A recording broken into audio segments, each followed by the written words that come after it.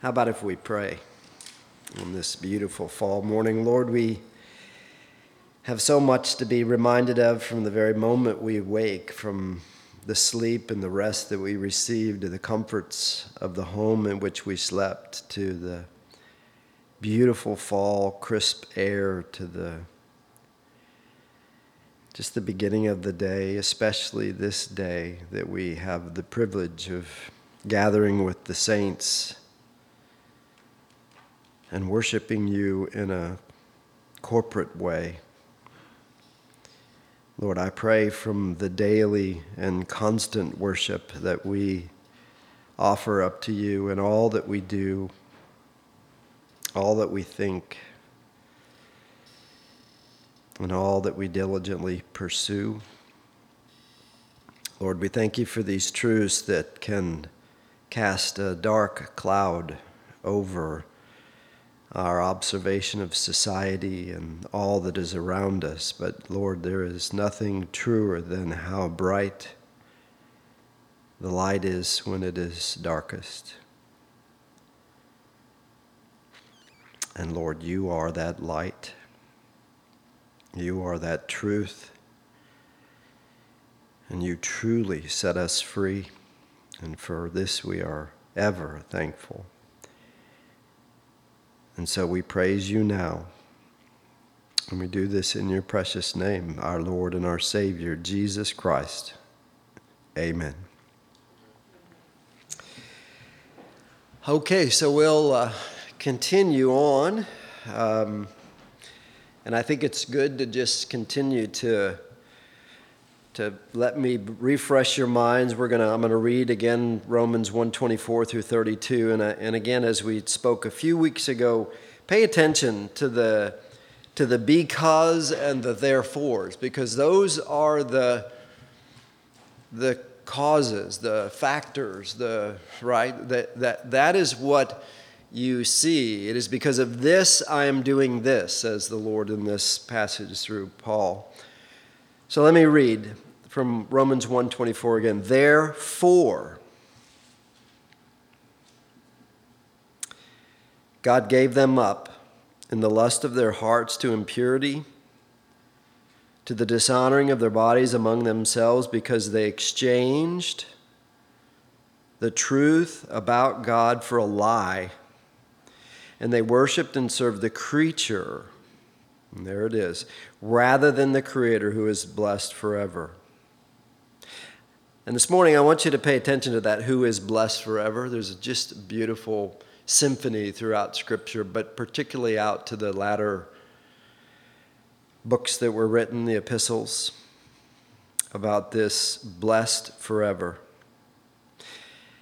Verse 26, for this reason, here it comes again, God gave them up to dishonorable passions, for their women exchange natural relations for those that are contrary to nature, human nature, what we instinctively know to be right and wrong, given to us by God, embedded in our conscience, and then informed by the Scriptures.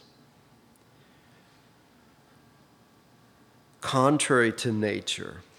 And the men likewise gave up natural relations with women and were consumed with passion for one another, men committing shameless acts with men and receiving in themselves the due penalty for their error. And we discussed this last week, verse 28. And here comes what seems to be the precondition to the verses we just heard, doesn't it? I'll tell you what's scary about this next section of Scripture. Look how rampant it is in our society today. Look how thoughtless people are about conducting their lives, marked by these behaviors and often exalted by these behaviors. This is the bottom of this giving over. That's fearful to me. This is the bottom.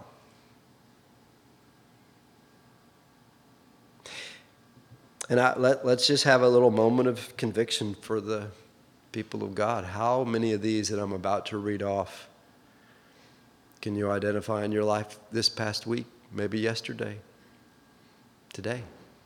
You're going to find a bunch of them if you're honest. That's kind of hard, isn't it?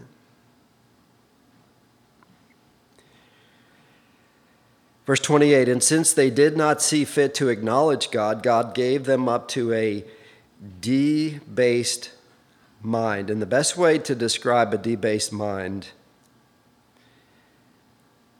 is in the book of Isaiah, and we'll come back to that after I read it. To do what ought not to be done, for they were filled with all manner of not doing right, unrighteousness. Simply not doing what's right. Guilty. Evil. Covetousness. Covet is to simply want what you don't have. Right? Malice, intent to do harm. They are full of envy, murder, strife, deceit, and maliciousness. And here comes one of those far too common, comfortable sins, is they are gossips, slanderers, haters of God, insolent, haughty, simply thinking highly of oneself than they ought, boastful, inventors of evil, disobedient to parents, guilty. Dead guilty, right? Foolish, faithless, heartless, ruthless. Just a mark of our society, but yet it is the bottom of this giving over by God. I just want that to get a hold of you, because that's a fearful reality of our society today. But verse 32 really begins to open up a whole nother reality of this. Though they knew God's righteous decrees, they're not without excuse. They know it. It's right here, right? Have you ever watched a pair of 2-year-olds or a room full of 2-year-olds? Right before they poke somebody in the eye? They already know. It's in there. We've all seen it. Though they know God's righteous decrees that those who practice such things deserve to die, they not only do them, but give approval to those who practice them. Look at what's going on in our nation around abortion. Around the exaltation, around the privileges given to one group of constituencies versus another because of behaviors that are squarely in the middle of this passage. That is a society that is not being or on the verge of. It is a society that has long been given over. Long been given over. To what though, right? We're going to touch on that a little bit this morning. I want you to look at Isaiah 15:13. I'll read it to you.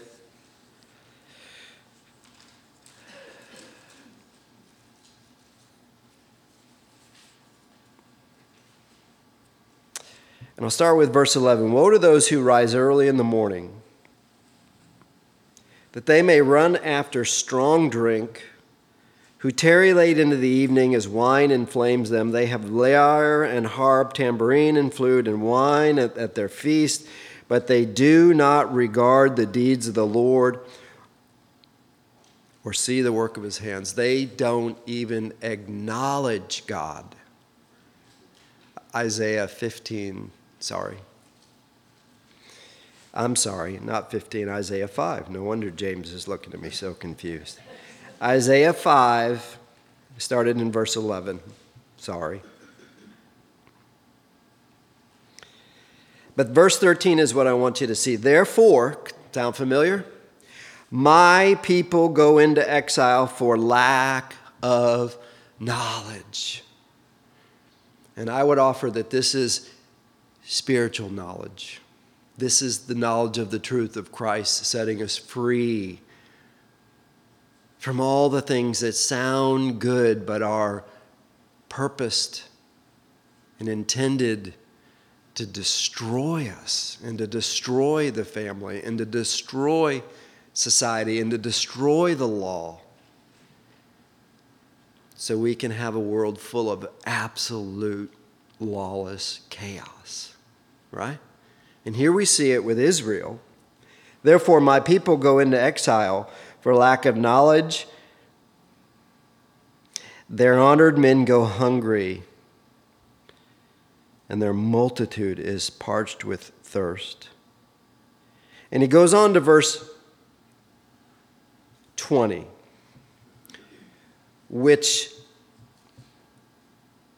I think epitomizes a society turned over by God like no other passage does. Woe to those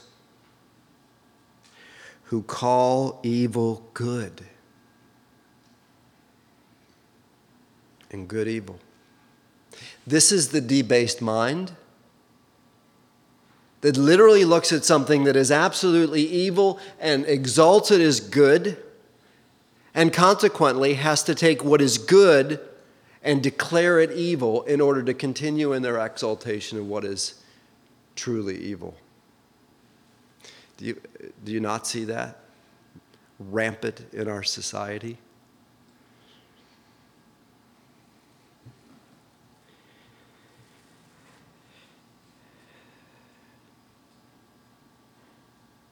Who put darkness for light and light for darkness, who put bitter for sweet and sweet for bitter. In verse 21, woe to those who are wise in their own eyes and shrewd in their own sight.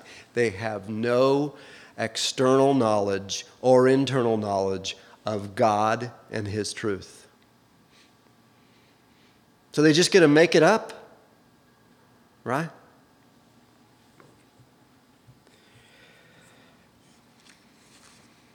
We talked a little last week. We waded through a self-professed homosexual man who described horrifically the life of the homosexual community, particularly the male community. This whole study has invoked the importance of understanding the holiness of God. We really won't quite understand why God responds the way He does if we don't understand the holiness of God. And one of the things we've seen throughout this passage is man's greatest failure, that he is without excuse, is not to worship God as He is rightly to be worshiped. That's what you see all the way throughout. It's what we just saw in this passage of Isaiah. So I want to just take a little detour into a small picture of the holiness of God. And I'm going to go to Revelation 14 for it.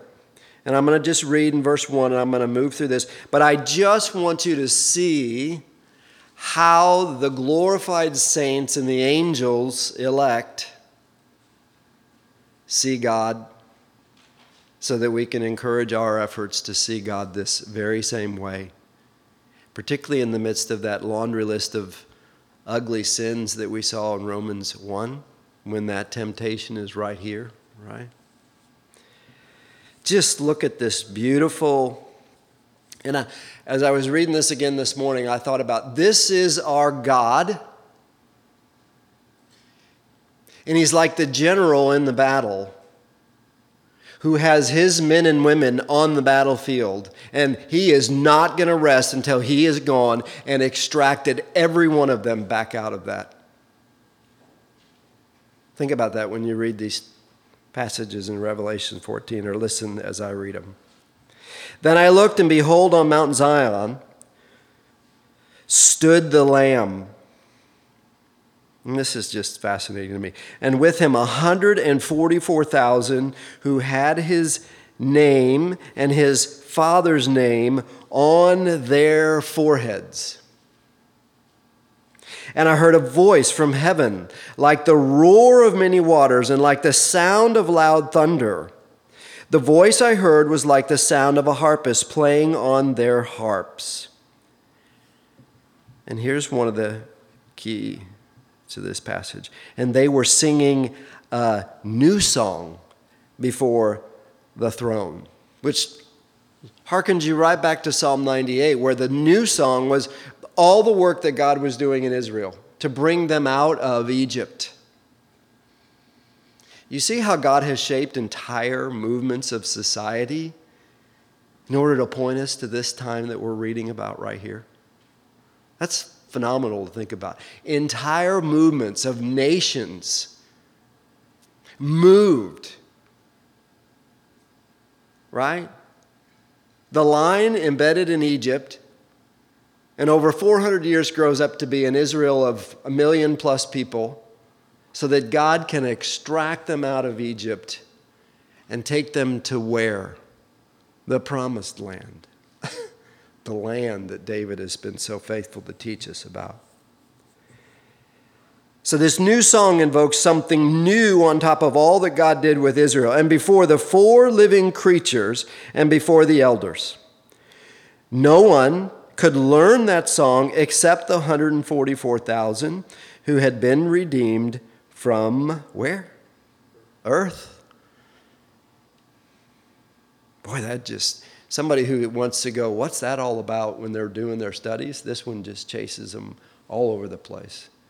144,000 Jewish men stamped on the forehead, sealed from this earth. Right? From each tribe, which means God knows exactly the lines of those tribes. I love that. It is these who have not defiled themselves with women. And we often get kind of, well, what's that mean? That is simply to say they have been pure if married in the marriage covenant. They have not defiled themselves with adultery of any kind. Right? They are pure and devoted to the Lord. It is these who follow the Lamb wherever he goes. These have been redeemed from mankind as first fruits of God and the Lamb. So they are a special first fruit and have a mighty job. And you know what it is? To go onto the field with the general and bring back all the people that belong to him. And in their mouth no lie was found, for they are blameless. Verse 6. Then I saw, look at the extent at which God's going to go to make sure that even though we're already without excuse, we are really without excuse after this passage, right? Then I saw another angel flying directly overhead with an eternal gospel to proclaim to those who dwell on earth, all of them, to every nation and tribe and language and people, so that no one is without excuse. None. Very similar in parallel to some of the things we see in our Romans passage. And he said with a loud voice, what? Fear God and give him glory. That is the chief end of man. Fear God and give him glory. Because the hour of his, and here comes the new theme, judgment has come. That's why we should fear God and instill in the heart of anybody who rejects God a fear of God. Because it is a fear of the Lord that what? It's the beginning of the wisdom that God uses to redeem us.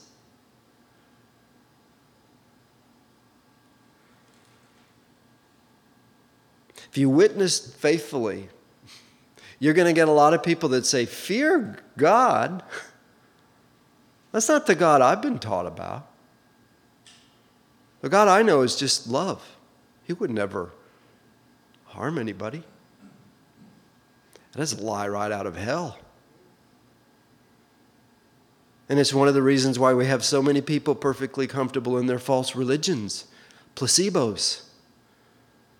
They're the strongholds that we're taught about. You gotta snatch them out of that with the spiritual truths of Christ alone.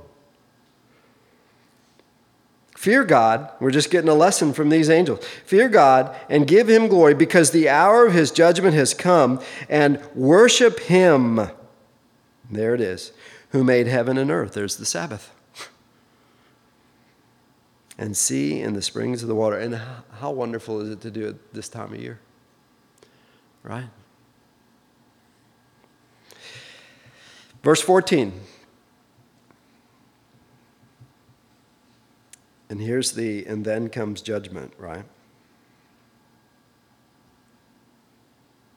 Then I looked, and behold, a white cloud, and seated on the cloud, one like a son of man, which was the phrase Jesus referred to himself more than any other phrase, the Son of Man, to relate to us.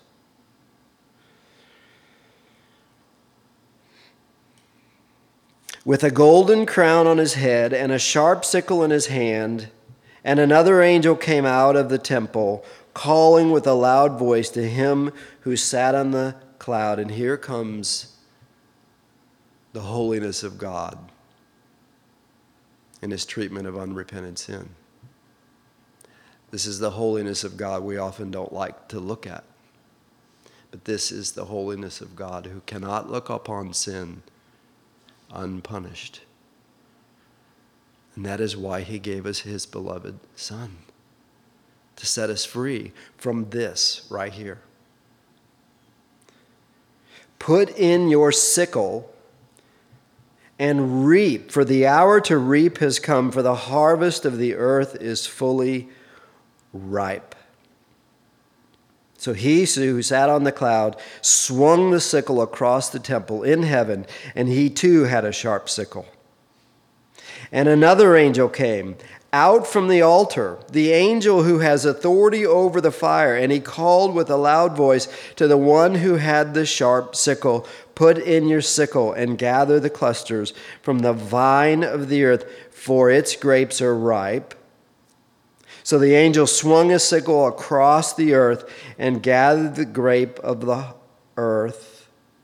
harvest of the earth, and threw it into the great winepress of the wrath of God, which is how our passage in Romans 1 starts. For the wrath of God is revealed. And the winepress was trodden outside the city, and this is fearful, and blood flowed from the winepress as high as the horse's bridle, up to your waist for you men. But look at heaven in Revelation 15. Look at heaven and look at what's going on. And imagine the purity of this worship finally. Because he's holy, and that's what we'll see. And they sing the song of Moses. There's that new song. The servant of God, and the song of the Lamb, saying, "Great and amazing are your deeds, O Lord God the Almighty. Just and true are your ways, O King of the nations. Who will not fear, O Lord, and glorify your name?" Who would not fear what they just witnessed in Revelation 14? For you alone are holy, the holiness of God. And just like the way we often measure ourselves against other people, we're using the wrong scale. It's the same for holiness. Don't try to comprehend God's holiness by measuring it with human standards. you will end up with a God who is, at best, Santa Claus. What does Santa Claus do? He winks at sin, doesn't he? Just saying. Be careful with that guy. A couple of thoughts on this passage. The reference to the new song really harkens back to many of the days in Israel, but I particularly appreciate 2 Chronicles 29:27, pointed out by Dr. MacArthur, that song sung to the Lord was part of the restoration of the true worship of Israel, which had fallen away for many, many years. So it's very tied to restoring true worship to God. All these false religions and false churches and false believers are now called out and cold. And what remains is true worship. What did Jesus tell the woman at the well? For the Father is seeking those who worship him in spirit and in truth, from your heart and soul, in the truths of Scripture, so that you can know who the true God is, right? We are inundated with placebos in this area.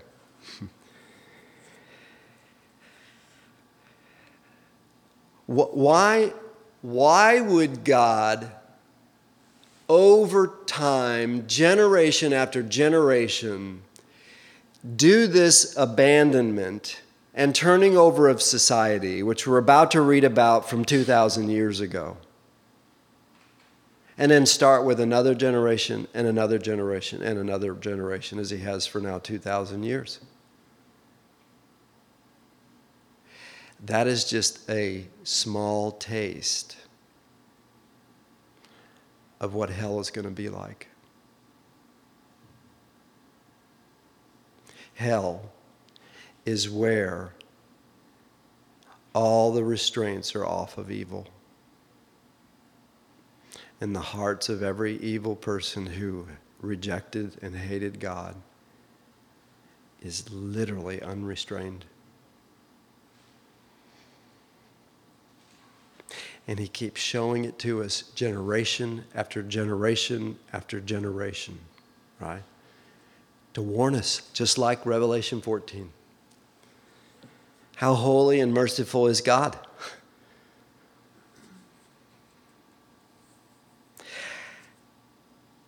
I want you to think about something.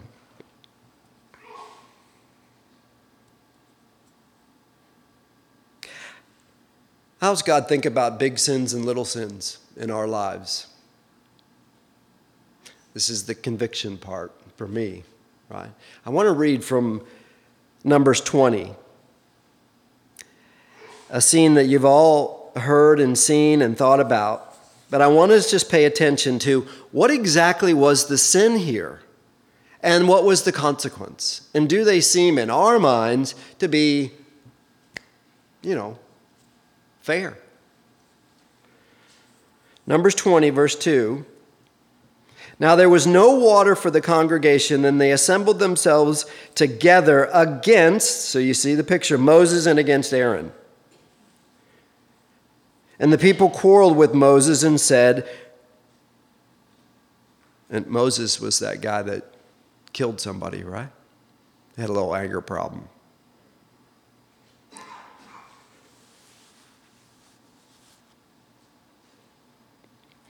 Would that we had perished when our brothers... And the people quarreled, verse 3, with Moses and said, would that we had perished when our brothers perished before the Lord. I can kind of relate, Moses, right? Why have you brought the assembly of the Lord into the wilderness? And Moses saying, wait a minute. That we should die here, both we and our cattle. Pretty desperate situation. And why have you made us come up out of Egypt to bring us to this evil place? And God is passively watching this, is he not? The Lord is. Let me say it this way. I think he's testing Moses and Aaron, isn't he?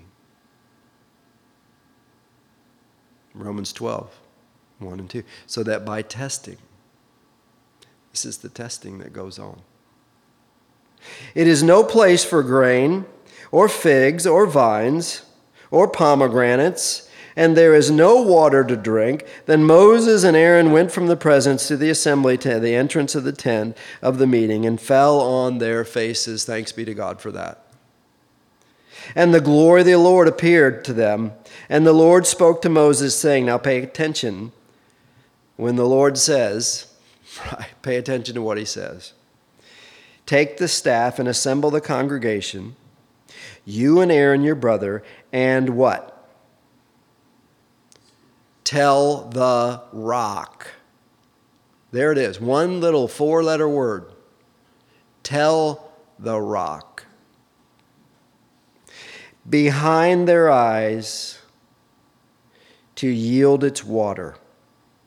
So you shall bring water out of the rock for them and give drink to the congregation and to their cattle. And before we get to the next part, what is God doing for the people of Israel despite their horrendous behavior? What is God intending? Mercy. And I'll just be honest with you. It's funny saying, isn't it? Like I'm up here lying the rest of the time. This just cut my heart right in half. I literally thought about the people who I have, right? How can you act like that? How can you be such a fool? How can you, right? All those things that Romans 1 talks about, right out of my heart. And what really convicted me was, is God standing there wanting to have mercy on that person through me? And all I'm doing is playing the judge as if I were God and had saved myself and am now condemning them. That is a fine line that we ought to be walking all the time.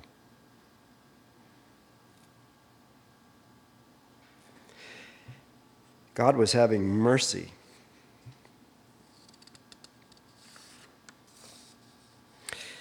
Verse 10, then Moses and Aaron gathered the assembly together before the rock. So far, so good. And he said to them, hear now you what?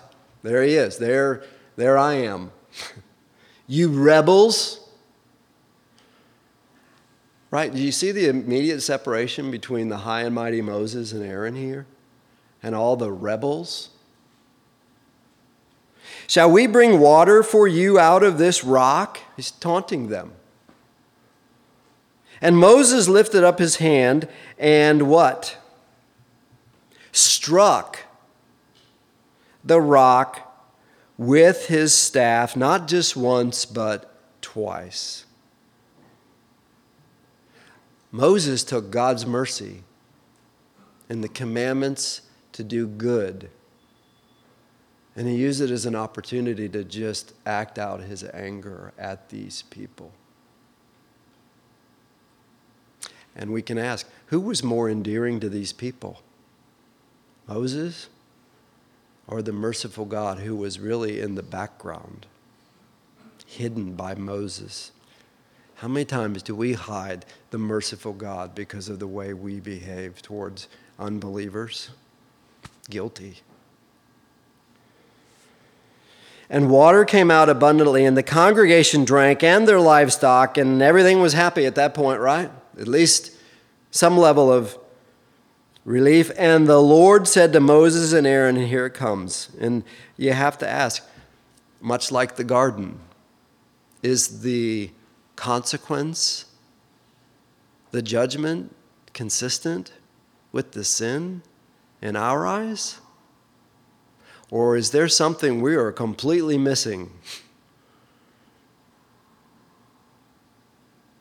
Because you did not what? Believe in me.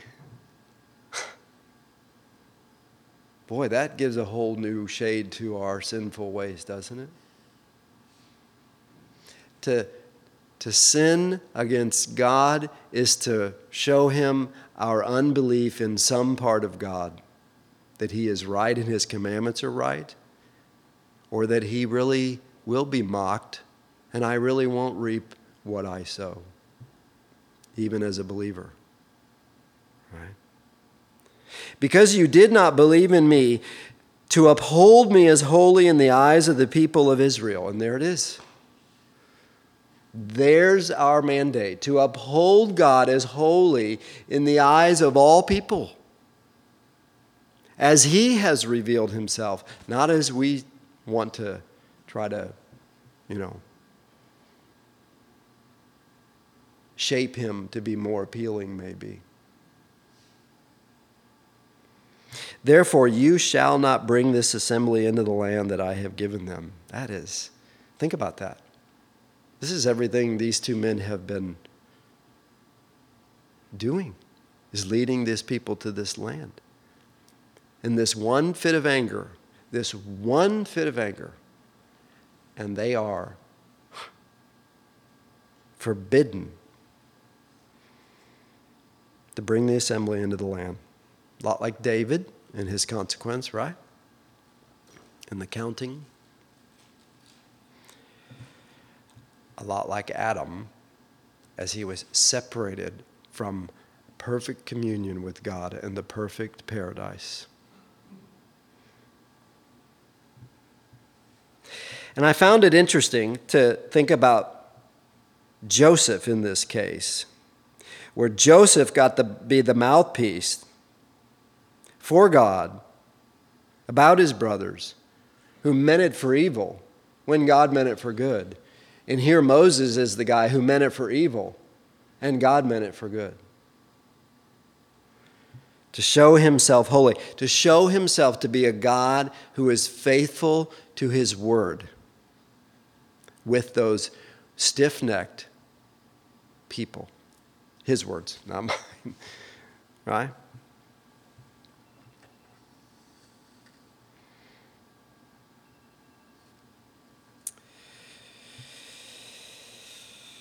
Okay. Now, I want to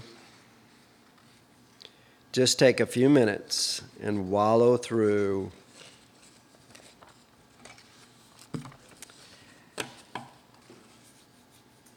we stopped last time with the community that we see today so highly exalted and a voice from within that just says it is destroying us. We often think that this is something new, so I'm going to make sure that we don't see it that way. I'm going to just read this for you. It's a snapshot of history directly in the generation of the ministry of our Lord. And it comes to us from Tacitus and Suetonius. Suetonius, who did a work of the lives of the Caesars. And I'd mentioned the multitude of Caesars that were just like Nero, right? Well, here's a little snapshot to help us see that what we see today is the exact same abandoning of wrath that God had on society back then. Let me just read, and this is very difficult. It's for adults only, frankly. Nero also coerced leading citizens to give opulent feasts that would ruin them financially. Interesting. He engaged in all types of sexual perversions. Now, I want you to keep in mind, this is the ruler that Peter and Paul are commanding the church to submit to and honor.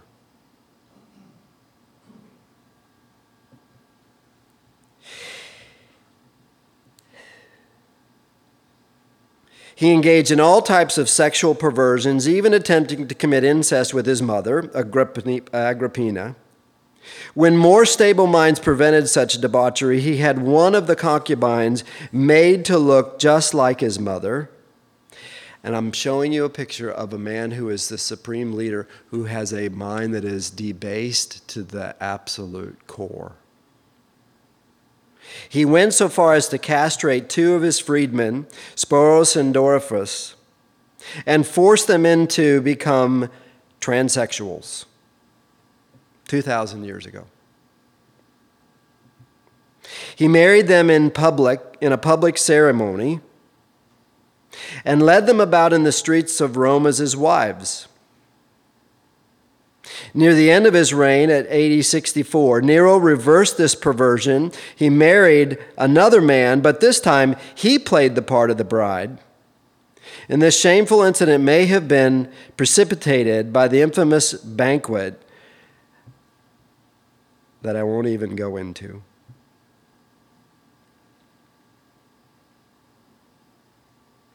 But it involved behavior of every perverse form, utterly unrestrained and exalted by everybody there.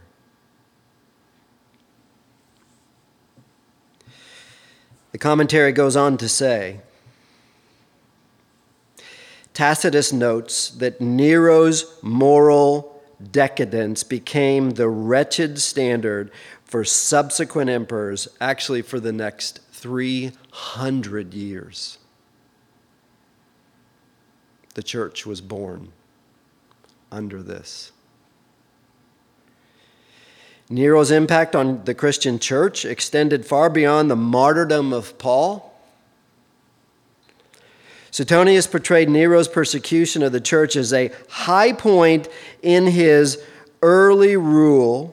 This means that prior to the close of the first century, the general population, the millions of people in Rome, viewed the Christians with contempt and were permeated with this kind of perversions.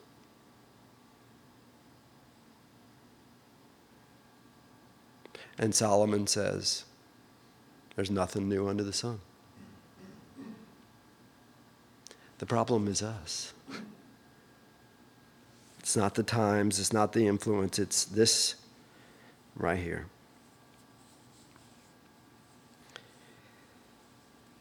Dr. MacArthur says, by the time of the writing of the Corinthian letters, homosexuality was so widespread that it was unbelievable. 14 out of the first 15 Roman emperors were professed homosexuals. Socrates was a homosexual. Plato was most likely a homosexual. Found in their writing, found everywhere. So this was just the pattern of living in those days, the characteristics of their former life, the violent history of Rome's persecution. The church that began with Nero would continue under this for the next 300 years. And I want to just quickly read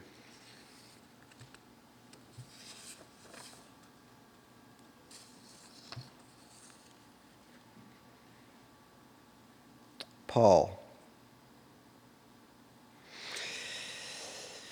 in 1 Timothy chapter 2, verse 2. The guy that was going to be martyred by this guy. First of all, then, I urge that supplications, prayers, intercessions, and thanksgiving be made for all people, for kings and all who are in high positions, that we may lead a peaceful and quiet life, godly and dignified in every way. This is good, and it is pleasing in the sight of God our Savior, who desires all people to be saved and to come to the knowledge of the truth. And you want to know what one of the most powerful, if you've ever read about the early church martyrs, what was one of the most powerful testimonies and witnesses that brought more people to Christ than anything else? Was the fact that they could stand on a stack of wood and be burned to death while they were singing psalms as if they didn't even feel the pain.